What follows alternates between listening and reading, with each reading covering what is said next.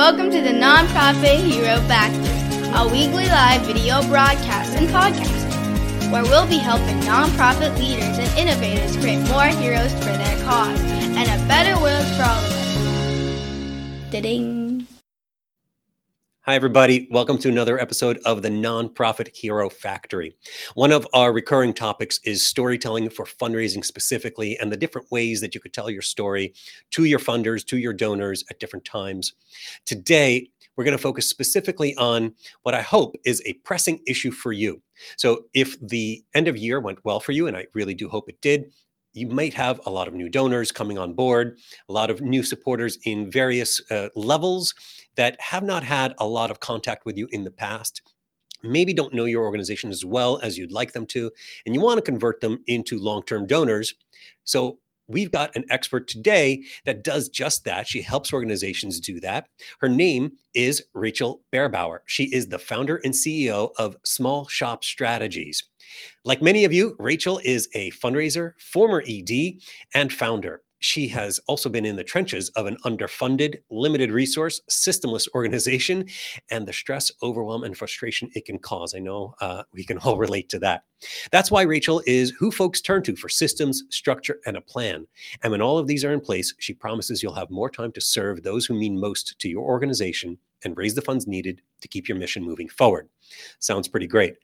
Rachel describes her superpower as being really good at seeing a big problem and then being able to drill down into the weeds to create an action plan. She's also great under pressure and loves taking risks. And she is here with us today to help us with all of our strategies around donor retention. Rachel, welcome to the show. Hey, Boris, it's so good to be here. Happy New Year. Thank you. Happy New Year. And it is a brand new year. And we've got hopefully all these new donors that have signed up to wanting to hear from us, wanting to help us with our cause. And I'm really excited that now I think is a great time, perfect time maybe to have you on to talk about how to convert them into more sustaining donors. But before we do that, I want to get to know you and I want the folks at home to get to know you a little bit more. So besides your impressive bio, very relatable bio, tell us a little bit about yourself. How did you get to be who you are today? What's your story? Oh my gosh. Well, I feel like I've lived a lot of lives, but I think I can kind of sum it up with I have moved across the country 4 times, and I've tried to walk across the country once. So I'm a big fan of like big, bold moves, but I really fell into the nonprofit industry. I was actually working in finance. And, you know, I didn't love the corporate world. It was really not my jam. And so moved across the country and was like, can't be that hard to start a nonprofit. Famous last words. And so I decided to jump into working with an animal welfare organization and then ended up founding my own organization and spent the greater part of a decade really just learning everything I could about this incredible sector. And when I did eventually decide to leave, there was another cross-country move. I decided to move to the Midwest, went ahead and fell in love with a farmer, and we decided to move to the Midwest and become farmers. So as you do, yes. So I've done every coast now. Now I got to do the Midwest. But, I realized that as an executive director, I felt just so isolated in my role. And I would look at, I go to these like networking events. I'd be like, how do I be like that person? How do I sit at the big kids table? And I didn't know how to get there. And I felt like I was recreating the wheel. I was like, somebody else has done this before. I don't know what this is, but somebody else has done this before. And so when I finally left, I was like, I don't know what I'm creating, but I'm creating a space for executive directors to not have to recreate the wheel, to I'm just going to teach everything I know and just put in place a community where you don't have to feel so alone. Here I am, middle of Iowa, driving tractors, hanging out with EDs. It's what we're doing. So that's my journey. That's a pretty great journey. I can relate to a lot of that, including moving coast to coast. I call myself tri-coastal because I lived in LA. My family's in Miami. I'm up in the New York, New Jersey area. I love it. So I could totally relate. And I could totally relate to wanting to help others with the knowledge that you accumulated. I think it's wonderful what you're doing. You and I have talked before about what you do and how you do it. And I'm very impressed and think it's invaluable to all kinds of organizations, executive directors, and other senior people in there. Also, you were talking about how you thought, hey, how hard can it be to start a nonprofit? I think a lot of nonprofit founders, and frankly, for-profit founders, think, it can't be that hard. And naivete is a superpower, because without it, I don't think anyone would ever do anything when it comes to starting anything worthwhile anyway. So the good news is there are folks like yourself and like me in certain situations that are there to help, once you start seeing those roadblocks, help you overcome them.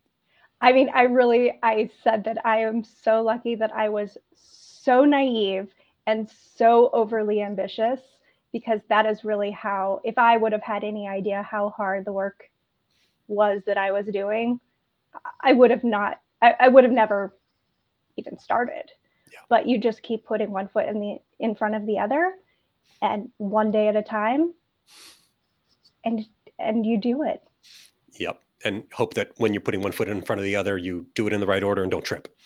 But right. If you do, you get back up and you keep going. Yeah. So, Rachel, let's talk then about what's going on in the nonprofit sector. You're working with a lot of EDs based on your company name, Small Shop Strategies. I'm assuming it's mostly smaller organizations, smaller shops. What are they experiencing right now? What are some of the issues that they're facing? Yeah. So limited time. Like I did a survey. I'm always talking to my EDs. I'm surveying the people that are in my sphere, and I'm like, what do you need? What's going on? And like time. It's always it always comes back to time. How do I manage my time? How do I find more time? What are time saving tips? Like, always coming back to time. And so when it comes to working with your donors, and so much of what I'm seeing, especially with small shops, the focus is getting new donors. It's all about getting new donors, finding them, and then what? And there's no conversation about after that. Yep. I mean, there's like you should make sure to thank them. We've got that. Okay. So that's great. But it is so much more than that. It is so much more than that. And that donor retention, there's a statistic out there that 70% of new donors only give one time to an organization. And it's probably higher than that. But I mean, that alone, why are you working so hard to get these donors if you're just going to lose them?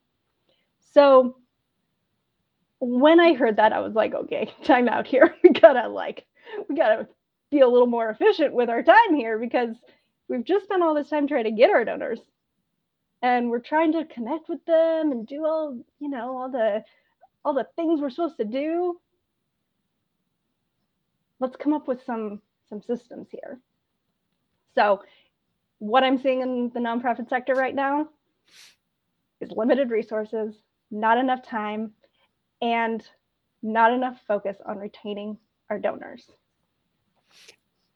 That seems so self-evident. There may be organizations, though, that still need to hear that. A, that you're not alone, that you are having these kinds of issues, and B, that it is something that you can compensate for, if not even completely overcome. We've talked before on this show. Actually, Ephraim, Oh, yeah. he's been on the show, and he's a big, I mean, the word advocate's not even enough. He's a champion and a zealot of, you've got to treat your donors well, and you've got to, really connect with them and keep the connection going, so that you don't spend all your time and money, time being the biggest limiting factor, as I think you correctly labeled. You don't spend all of it just trying to acquire, right? Mm-hmm. There's a customer acquisition cost in marketing. Yeah.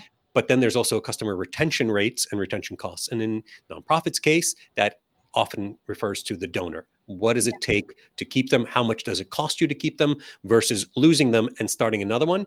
And I'm pretty sure the stats are clear that it costs a lot less to keep them than to acquire another one. Am I right there? So, okay, I have a great example of this. So let's talk about Starbucks, okay? So the average person, okay, I'm going to just everyone's going to cringe, so I just need you to all take a deep breath, okay? All right, I'm with you. Take a deep breath. The average person spends $14,000 at Starbucks on average in their lifetime. $14,000. Okay, you're doing the math in your head. Let's break this down. So that is over a 20-year period. That's about seven something. It basically works out to 2 drinks a week. Okay, so when you get down to that, that's not that much. Yeah. 2 drinks a week, over 20 years, $14,000. Okay, that's a pretty good lifetime value for Starbucks. Yeah. They spend about $1,000 on you to acquire you as a customer. To get you on the app, to do the, you get I guess they don't really do the cards anymore, but the free drinks and the birthday drink and the things that Starbucks does. They spend about $1,000 on you. So that's a 14x return. Not bad. I'd invest. Bad. Right? So let's think about that with our donors. If you were to have a donor for 20 years and that donor gave, say, $1,000 a year over 20 years, and it cost you maybe, because math on video is hard, cost you $1,000 to acquire, to acquire, maintain. Yeah. Acquire, maintain, steward them over the lifetime of their time with your organization. $19,000. It's pretty good lifetime value, right? Pretty good lifetime value. So, I think it's important to continue to find new donors. But I think there is a lot of missed opportunity in retaining our donors. And I think one of the our biggest mistakes, and I am raising my hand here because I did this. Remember, founder, executive director, person who did not know how to fundraise, did not know anything, guessed at everything. I'm a pretty personable person, but then I would go and talk to my donors and I would turn into a robot, an absolute robot. My letters would turn so formal, dear sir or madam, or to whom it may concern. And I think that we forget that humanizing this whole thing could make our lives so much easier. Yeah. We do forget that our clients, our supporters, they're people, and that we need to treat them like people at every point possible. And oftentimes we think we are. We think, no, this is a person, so I'm going to send them this update. But it's an update rather than a conversation, rather than, something that a person would say to another person in person. I will say one time I was trying to get some letters out, and I've got dogs, and I had a dog, and this was when I worked at the animal welfare organization. I was trying to Mhm. get these letters out, and one of my dogs stepped on the letter, and it was a muddy paw. It was what it was, and I was like, you know what? I'm just gonna send this. And I made a little note. I was like, haha, like Grayson got to this. He says hi too. The donor loved it. Absolutely. And I was like, next time I did notes, I was like, Grayson, come on, get muddy. And it was something that like was completely by accident, but like that little tiny thing made a big difference. It made that connection of like, oh yeah, no, totally been there when my dog is like, you know, gotten something muddy. Like that's a human connection. Yeah. And something So, that we forget. absolutely. I love the dog print. And instantly, as soon as you said it, I'm like, oh, I'm sure that donor loved it. And from now on, Grayson needs to step on a stamp pad and then walk across all your letters, just lay them all out and then have stamp pads. And Grayson, come on, let's go. Yep. So at this point, you've got us, first of all, reconsidering our Starbucks habits. But second of all, shaking our heads along of, yeah, that does make sense. Donor retention, of course, if we didn't already know, which I'm sure most organizations did. But again, they're strapped for time and they don't necessarily know how to apply that. Donors drop out for lots of different reasons, but none of them should be you. None of them should be because you didn't do what you could and should to keep them engaged and happy with the work that you're doing. So let's talk about that and Yeah. let's break down how you help organizations, what we can all do to improve our donor retention rates right now today as we're listening to this show. I love it. Okay, so automation is one of those things that like I get very excited about. Now, I realize that this is not something that everyone gets excited about, but I do. So, I want to talk to you about a welcome series because it is one of the most efficient and most effective ways to bring someone, whether that someone is a caregiver who is filling out a form looking for information from your organization, or is somebody who just gave a first time gift, however they are coming into the sphere of your organization, there needs to be a conversation. And when you are, whether you're a small organization or a large organization, having that one-on-one personal relationship with every single person is just not feasible. Yeah. And so coming up with strategies to be able to do that in a in an automated, well, in a way that feels one-on-one but is actually an automated way. Okay, so a welcome series is the perfect way to do that. And the idea of a welcome series like kind of makes people nervous because they're like, oh, there's tech, there's like lots to do. But what it is, if we're just going to like boil it down, is you're providing value to whoever it is who just came in. So I'm gonna use an example of a non-donor. Okay, so you have somebody who just signed up, like for your newsletter, or a caregiver. Okay, because I have an example for this from an organization. I'm going to tell you the story. It's going to blow your mind. It's awesome. But this organization, they're an Alzheimer's organization. They have caregivers that come into their organization, and it's typically maybe young adults or people with aging parents who are looking for more information, looking for support. Okay, and they come in, they look, they get the support, and then what? Okay, so what? And mind you can do this with new donors, you can do this with anyone, but you want to provide value. So what's the first step in a relationship? Acknowledge that like a connection was made. Hey, I'm glad that you are here. Okay, so the idea is that you provide value. What is it that my audience needs? What is it that my donor needs? What is it that this person needs? And you provide value, provide value, provide value, said that 4 times. You did. And then make an ask.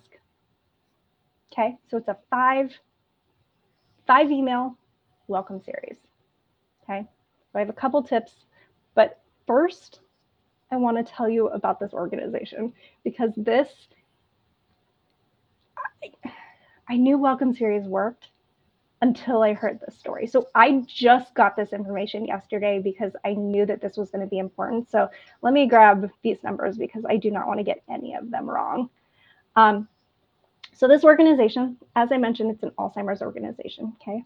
So they implemented a welcome series because they're like, we have all these people coming in and they're these caregivers and we don't quite know what to do, like how to have a personal relationship with them, how to have this one-on-one. And I was like, let's get them into a welcome series, okay? So we created 5 emails, which I'll go through those emails, and we automated it. So through their email providers, so whether you have MailChimp or Constant Contact or ConvertKit, all of those have that feature. Okay, the open rate on these emails, 53%. The average open rate, 53%. Is that consistent from email 1 to email 5? Yes, that is the average of all 5 emails. That's pretty impressive. 53%. The average click rate, 11%. Now, to give you some perspective here, industry standards, like open rate is about 20%, click rate is 2 to 3%. Yeah. Okay, so these percentages are blowing it out of the water, like doing an incredible job. So here's where it gets really, really cool. They started sending this welcome series in April. Okay, they started stewarding this group of people, and there was about 480 people that went through this welcome series, and about 16 of them donated to the year-end campaign, which is about a 3% ROI. So when you start thinking about stewarding a brand new group of people, and then what can happen, and we talked about that lifetime value. These people donated for the very first time. They're starting to see, the impact they're feeling from your organization, and they decided to give a gift. Had they not felt like you were trying to make that connection, you weren't going to get that gift. You might have gotten a gift. Yeah. But maybe not. So, and the executive or the organization, they don't do anything. They just set it on autopilot. It's on autopilot. Love it. So that's awesome and good for them for getting that set up. I know lots of providers, email newsletter providers do have these sequences that you can create, these automations. I know some organizations use their CRM also as their email platform, and I don't think those are as good with automations in terms of sequences or drip campaigns, as they're sometimes called. So you might want to look, if you are using a CRM, into a supplementary system. And MailChimp, I think, still has their free tier. They certainly have discounts for nonprofits, but you could find free or low-cost options to get people through that, even if you're only sending your new donors through that and then keeping them in your CRM and take them back out so that your email list and rates for subscription doesn't go up too high, which you're paying monthly. Right. So I love that. I'm not one of those people who doesn't like automation. I love automation and what technology can do and how technology can still be used to keep things personal. That's awesome, because when you're talking about these email sequences and how you used to speak to people via letter or email, today we are much more used to an informal conversation in the first place. Think about, I would say, if you are meeting someone on Zoom, a video meeting, you're not going to start off with dear sir or madam, and you're not going to say, I'd like to tell you today about how the numbers of people that we have, blah, blah, blah. You're going to start off with, hi, it's so good to meet you. Thank you so much for joining me and for the Yes. time that you've spent. It really means a lot to the organization. How are you today? Yeah. Right? You want it to be more of a dialogue, and then come into, by the way, I really want to thank you for your gift, and here's what it's helping us do. Yeah. Right. And this is a great opportunity to share the stories of your organization. You are doing incredible work and impacting the lives of so many people or animals or whoever your beneficiary is, but tell the people in your organization. I think sometimes we like hold those stories close, but like this is a great opportunity to just be like, let me tell you something cool. Yeah, you don't have to sell me on storytelling. Right. Right I there, front do and know center.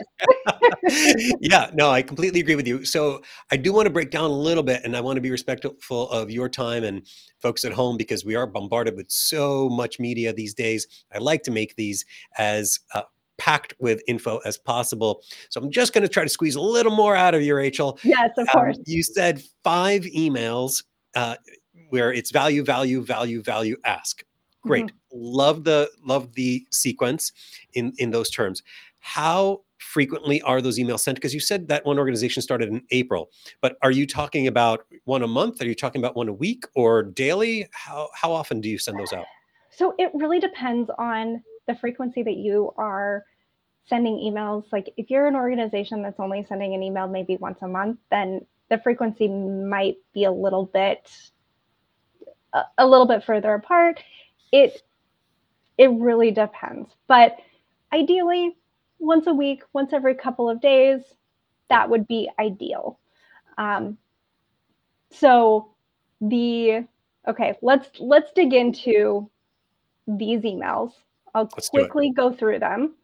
So the first email, first thing that you want to do when somebody enters into your sphere is align the values. So introduce you.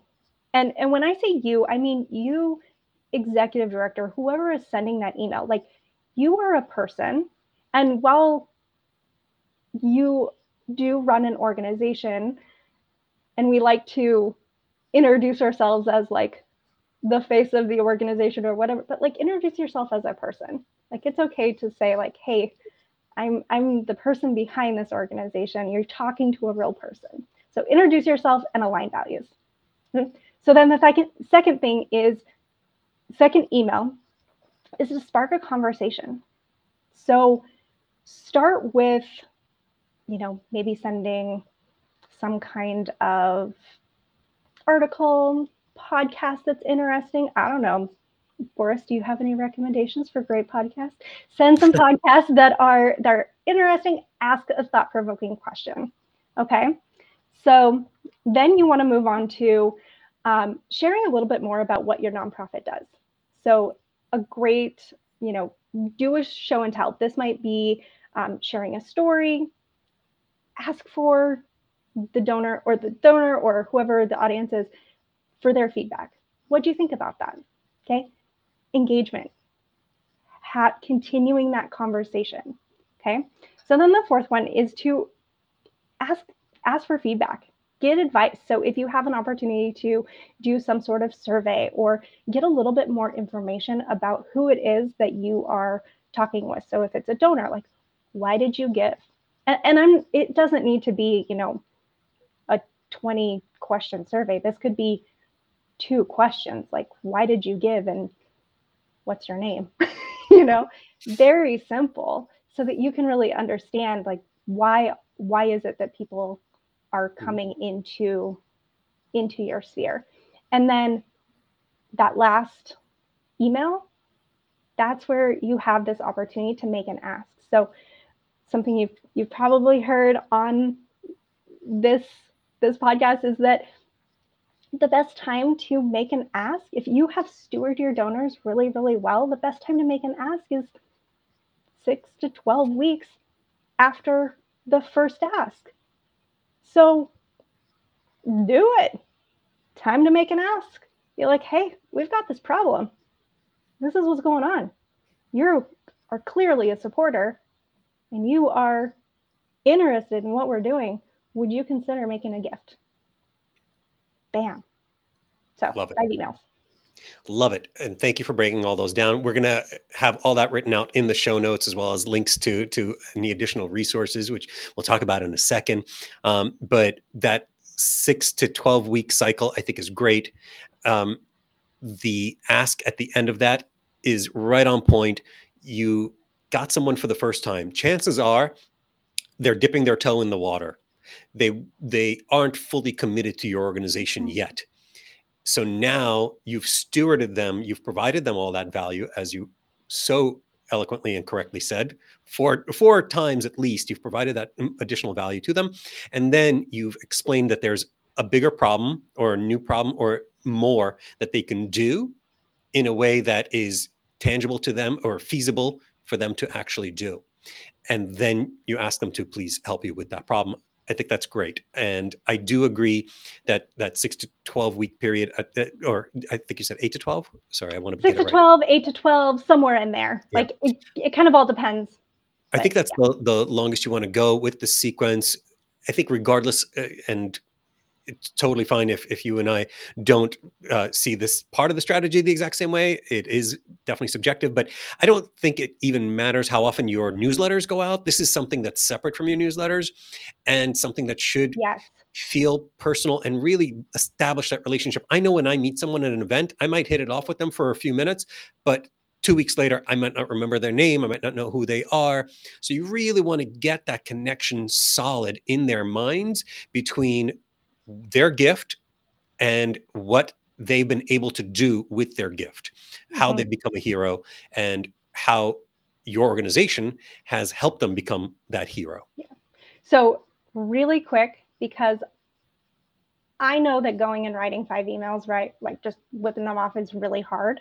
Yeah. Something that you might want to try, especially as we're in kind of, first quarter after, year-end giving, write one of those emails a week for the next 4 or 5 weeks, 5 weeks, and then take each one of those emails and after you've written them, then turn them evergreen. So what I mean by that is make it sound like it could go out at any time and put those emails into that automated series. So then anyone after, that comes in after, then receives those emails. So then you don't feel that pressure of having to write all 5 of those emails right away. Absolutely. Great way to get it done. I also did want to highlight that you said survey them, ask them some questions. You do want it to feel interactive. You do want them to feel like, and this should be the reality, you care about them and what their concerns are, the reasons why they gave. It's not about you, the organization. It is about a human being, as you said, identify yourself in that first email. And it is about the person who is supporting you, why they're supporting you, and what is it that they're hoping to achieve, so that hopefully you could deliver on that promise. I think later on, it's great to send a bigger survey asking for more information about them. Right. I think quarterly is actually a good cadence for major donor surveys, especially to new donors, to update your own stats. But that initial couple of question survey is a great idea to make them feel like you care. Yeah, totally agree. All right, Rachel, I feel like I extracted some great stuff out of you. And now I want to help people take the next steps. So you already told them how to get started. Write one email. This doesn't have to be overwhelming. And then, by the way, when you're finished with the 5th email, the following week, go back and tweak maybe your first email, because you'll have some feedback. You'll see how it's working. So start playing with the copy, start playing with the headline, whatever it is that you want to start tweaking. Yeah. And maybe if you've gotten some feedback, I'm going a little too far maybe now, but if you've gotten some feedback in those surveys, incorporate that into the email sequence to use their own language. Okay. Can I say one more thing that's really cool? So that example. No more value, Rachel. No more value. I know. I'm sorry. So I am not sorry. This is awesome. So that first email, the example from the Alzheimer's organization. So in the first email that they sent, when the organization, the executive director was introducing herself and kind of aligning those values, she asked, how can I best support you right now? Because remember, it was going out to caregivers. So how can I best support you and provide you with, the resources that you need? The responses, like, she couldn't really quantify the responses that she received, but she received enough responses that she had to get another staff person involved in answering emails, because that many people were responding to her emails. That's I think awesome. that is really powerful. Really, really, really powerful. It's connection and it's investment. Someone's now not just giving you money or doing something, but they're also investing their time in communicating with you, in giving you feedback, and in feeling like they're actually talking to somebody, like they're having a conversation. That's Absolutely. amazing. And taking on that extra person will pay for itself in multiples, I'm sure. Absolutely. For sure. Rachel, I always ask if people have any tools or resources that they'd like to share. And when I asked you this, you actually sent me a whole lot that I'm going to share on the show notes. Are there any that you kind of want to highlight specifically while we're on the air? And then we'll share the rest in the show notes. Okay, I have so many tools and resources, so please go and look in the show notes because it's like my favorite thing. I think that my favorite, I'm gonna just kind of put this all together. I think my favorite resources are the ones that can simplify my life. And I say that generally because I know that I tried MailChimp, and then I tried Constant Contact, and then I found ConvertKit, and ConvertKit worked with my brain. Some people love MailChimp, some people, so I'm not going to recommend a specific email service or a certain social media scheduler because we all work a little bit different. But if you can find some tools that you can use to automate the systems or automate the work that you are doing and create systems in your organization, it's going to save you a lot of time and allow you to move away from doing that system work and allow you to focus on building relationships and raising more money. Okay, so finding those tools. I also love Brene Brown. So anything by her, I think really getting into understanding just who you are as a leader. Dare to Lead is a great book. And then Essentialism is a fantastic book to just start shedding all the extra crap that we are all doing just because we're doing it. You are too busy. You are too busy.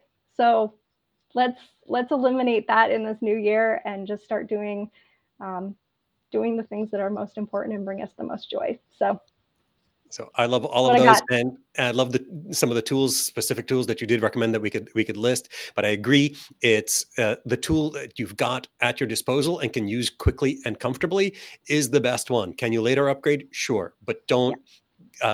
Sometimes I have a problem of I'm looking for the perfect tool, and I spend too much time doing that. Those don't exist. They don't exist. And even just the perfect tool for you isn't necessary. The perfect tool for you is the one that you can use right now. And then later you can upgrade or do whatever it is to transition to another one. I've also read 3 out of the 4 books that you listed in the notes, which we'll share as well. Which one didn't you read? Profit First. Oh. Okay. Yes. Assigned and downloaded on Audible already. Excellent. It's a good one. Actually, every nonprofit should read that one because I think finances is one of our, I think if everyone read Profit First, that the nonprofit industry would completely turn around. But that is a different podcast episode, so we will save that for next time. We'll have to do another one then. So thank you so much for all of the value and stories that you've shared with us today. What is your call to action for our heroes at home who are slaving away, working away at their nonprofits and need some help? What's your call to action to them today? Oh my gosh. Okay. So gratitude. So first step, you get that first donor, you got to thank them, or just any donor. So I do have a thank you template that is like Mad Libs for nonprofits. So go and grab that. It's on my website. It's smallshopstrategies.com/free thank you. I just had somebody reply back to me and she was like, wow, that was like powerhouse little template. I was like, well, thank you. So there you go. Random review. Sending that out into the internet. Social proof is invaluable. We talk about it all the time. If other people are enjoying it, then chances are you will too. So thank you for sharing that little social proof right there. Yeah. And of course, we will have that link linked up in our show notes, so anyone can head on over to the Nonprofit Hero Factory at nphf.show and find Rachel's episode right there and get all of the stuff that we talked about and more. Rachel, thank you so much. I do actually hope to have you on again talking about some of the other things that you help organizations do, because frankly, if we could just keep extracting everything out of you, I think we're going to help a whole lot of people really quickly. Thank you. It was wonderful. I really appreciate being on, and I look forward to connecting with you soon. Awesome. And thank you everybody for joining us today. I'm sure you got some great value out of this conversation today and Rachel's insights and her 5-email sequence for welcoming or onboarding new donors so that they become longer retained donors on your books. If you did, then please, please, please leave us a review on iTunes or your favorite podcast platform. And tell a friend, because chances are you've got friends who are also a nonprofit and can learn about marketing, about communications, storytelling, technology, all of the things, fundraising, of course, that we talk about on this show every single week. Thank you, everybody. We'll talk to you soon. Thank you all for watching and listening to the Nonprofit Hero Factory. We hope this episode has given you some ideas and strategies for creating more heroes for your cause and a better world for all of us. Please be sure to subscribe to this show on YouTube, Facebook, iTunes, Spotify, or your favorite podcast platform. And let us know what you think by leaving a review.